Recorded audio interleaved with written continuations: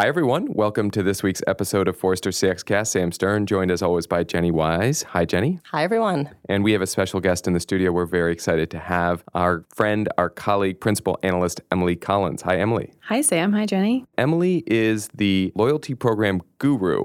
That's what I'm calling her. That's not what she calls herself. But Emily, we want to have you in because I think there's so much of a connection between loyalty programs and customer experience. There's maybe expectations that loyalty programs can enhance customer experience, but I think we've seen in some of your research that they're not necessarily doing that, maybe with a few exceptions. So I would love maybe to start with just, can you talk a little bit about your research, what you've seen in terms of what loyalty programs are, where they're going, where they've come from, what most companies are doing with their loyalty programs? Yeah. So, I guess if you go back 30 plus years, loyalty programs were viewed as like a differentiator for brands. They had their genesis in the airline industry. When things were deregulated, airlines needed a way to compete against each other. And so loyalty programs had their nexus there. But now, almost every company I talk to, whether it's in travel, hospitality, retail, financial services, there's the industries you'd expect, to transportation and shipping, to utilities, energy, really any industry, they're interested in loyalty programs as a way to retain and engage customers, and in some cases, acquire customers. In terms of the structure of programs, generally there's like some sort of material give and get, and there's this exchange of value between the company and the customer.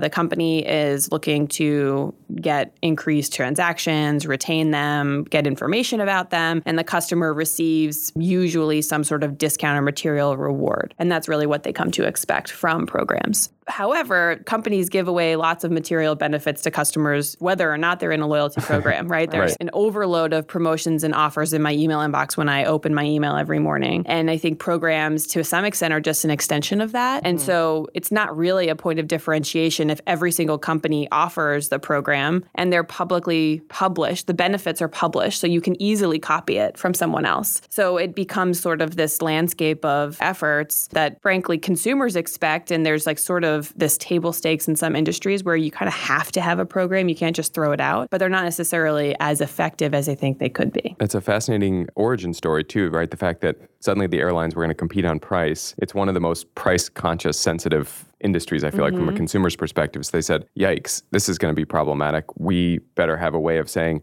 please just be loyal to us and we'll promise that there'll be some benefit out of it, please. Because otherwise, you would fly a different airline every time if you didn't have a loyalty program. I do see a lot of sort of bizarre behavior from some of our colleagues who, or, people who are in abusive relationships because they've got so many points, not going to mention any airlines' names, but we probably all have our pet airline that we're thinking about. And so that's a really interesting origin story. I think that, to your point, explains a lot of why they have been so discount obsessed and focused on deals and, give and get. Well, and not to discredit programs, but they use game mechanics that are very powerful at motivating behavior. To your point of like the crazy things that people do for status, I read some articles the past couple of years where people are flying on segments between Dallas and Houston to try and get additional segments all day, just flying back and forth, trying to get additional segments so that they might qualify for global services. Right. So a mileage run or a segment run or whatever they call it. Exactly. Or like at the end of the year, you have lots of colleagues who are like, well, I'm going to connect through like 3 cities just so I can get those segments.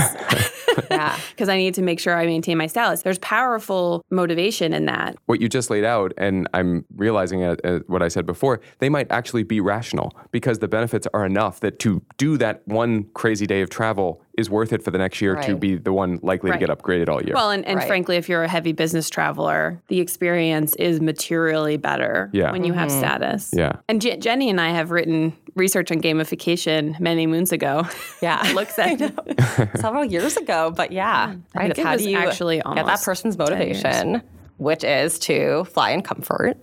And how do you assure that they're going to do that and let them take actions that benefit your business, which result in that for them? So it's a win-win situation. Which is funny, though, because now we're talking about loyalty. And one of the things that I was curious about is, when you think about loyalty, part of that is an emotion, right? An emotional draw or bond with a brand. And that's why you go back to it. And that's what these programs can engender. And that would lead it into the CX point of view more fully. But we've talked about it right now from a very logical, points-driven give-get, which is almost the antithesis of a emotional bond driving the loyalty. So I view loyalty as sort of this behavioral and emotional tie. So there's the loyalty is more the emotional side, but the behavioral side of loyalty is like the retention side. Right. And so in many ways, the retention side benefits the business, and then the emotional side can benefit the business, but also is more about the gratification or kind of the edification of the customer. Makes the customer feel good about it. And programs today are much more focused on that behavioral side. But one of the biggest shifts that I've seen in this space is that companies are trying to crack that emotional nut, right? They're trying to tie the program in to more experience. So almost in every program that you see, whether it's in travel and hospitality or retail, which is very much a transactional interaction with the customer, there's flavors of experiential benefits, whether it's like a personal shopping day or free tailoring. And these have been in the space for a long time, but there's that elevation of the experiential type benefits that programs are trying to infuse into the space. And look at Starbucks, right? They have order ahead, and that's a very experiential benefit, and it's using time and convenience as a currency within their program.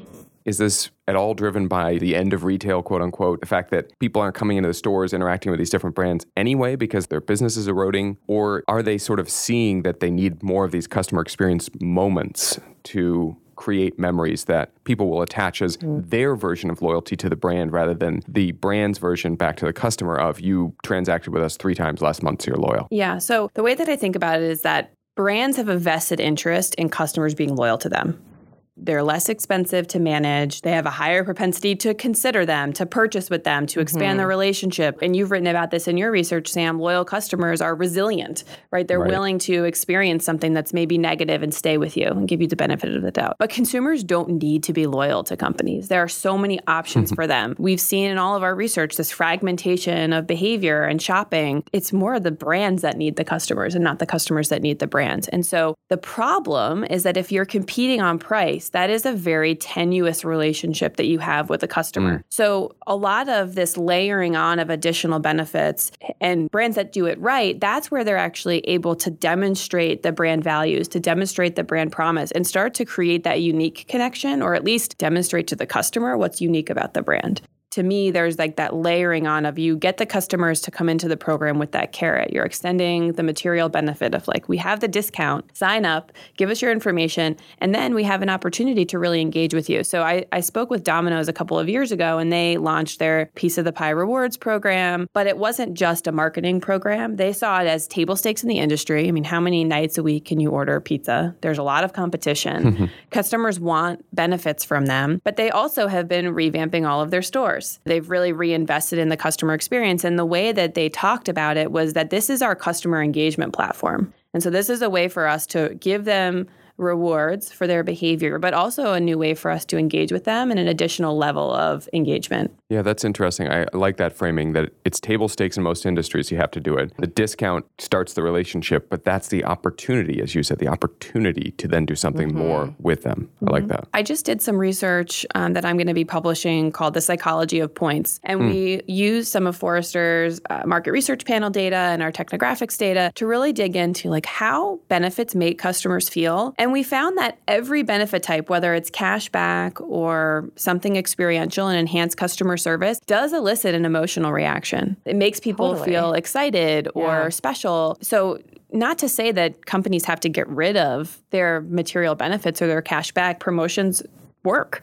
That's why companies still use them. It's just a matter of, how you use it and the types of emotions that you're eliciting in terms of intensity or longevity. Great. Yeah, that's really interesting because even when I think about JetBlue, which is my loyalty program of choice, even just when I board, right, and they greet me by name and thank me for being loyal, just that little moment there, I'm like, this makes the fact that I fly constantly feel a little bit better. Right? Yeah, there's that appreciation and recognition, not just, here's your free flight. Right, nothing monetary, even exchanging hands there. Yeah, that's a really good point you bring up, Jenny, because if you have Mosaic status on JetBlue, you get that treatment. That treatment, though, is enabled by something that they're providing to employees that they haven't always provided. Because there was a few years ago when I noticed that on a few flights, they would know me. And on other flights, they wouldn't. And then there was this awkward moment when I'd say, well, actually, I should be getting this drink for free because I'm Mosaic. And they'd say, oh, I'm sorry, blah, blah, blah. And that's a weird handoff thing. But so I wonder does that come up at all in your research, that how companies enable employees to do a good job of treating loyal customers well? Oh, certainly. Because that seems like a really thorny problem. Right. And if you think about what's problematic about loyalty programs is that if they are just a bolt-on and just a marketing program, you miss that opportunity to close the loop in that last mile of the experience. Right. Now, as you know, that's the hardest piece of the experience to influence. And a lot of success depends on what does the customer expect from you and delivering on that expectation, right? So when I go to a Sheraton 4 Points, I might want them to know my name because they have it on their screen and they can say my name, but I'm not expecting a St. Regis level experience. I want a few things to work. I want there to be free breakfast, fast Wi-Fi, like a desk in my room, and it to be clean and safe, but I'm not really expecting, them to over the top deliver on my preferences. And in some cases, I don't really want that. Right.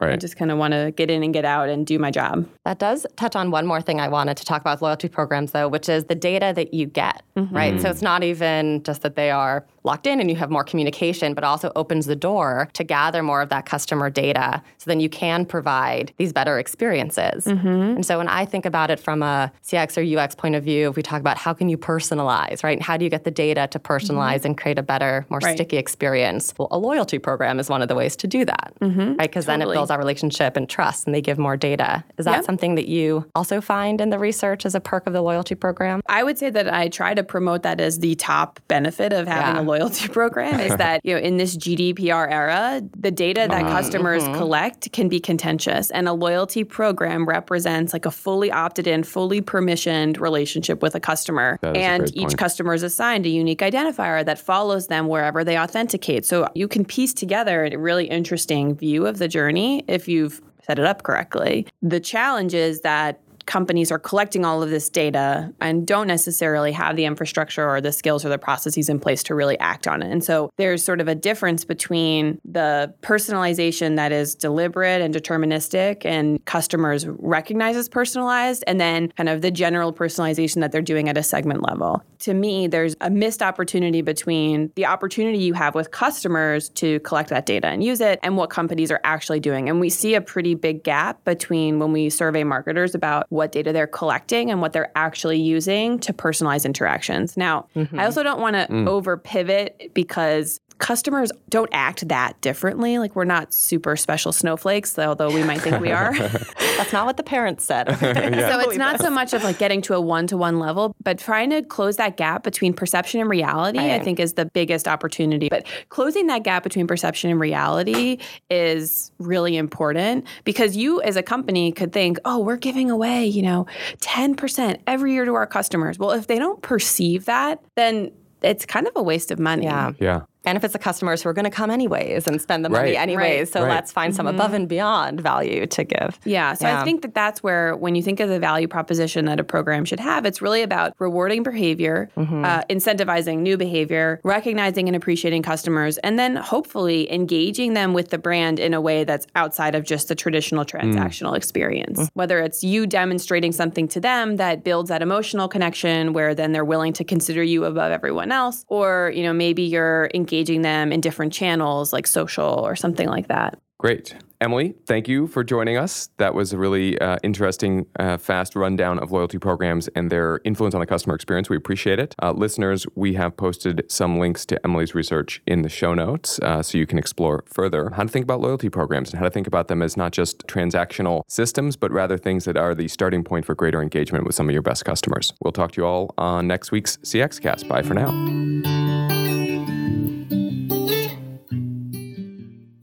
If you have feedback or questions about this week's episode, please email us at cxcast@forrester.com. And remember, your customer's perceptions is your customer experience reality.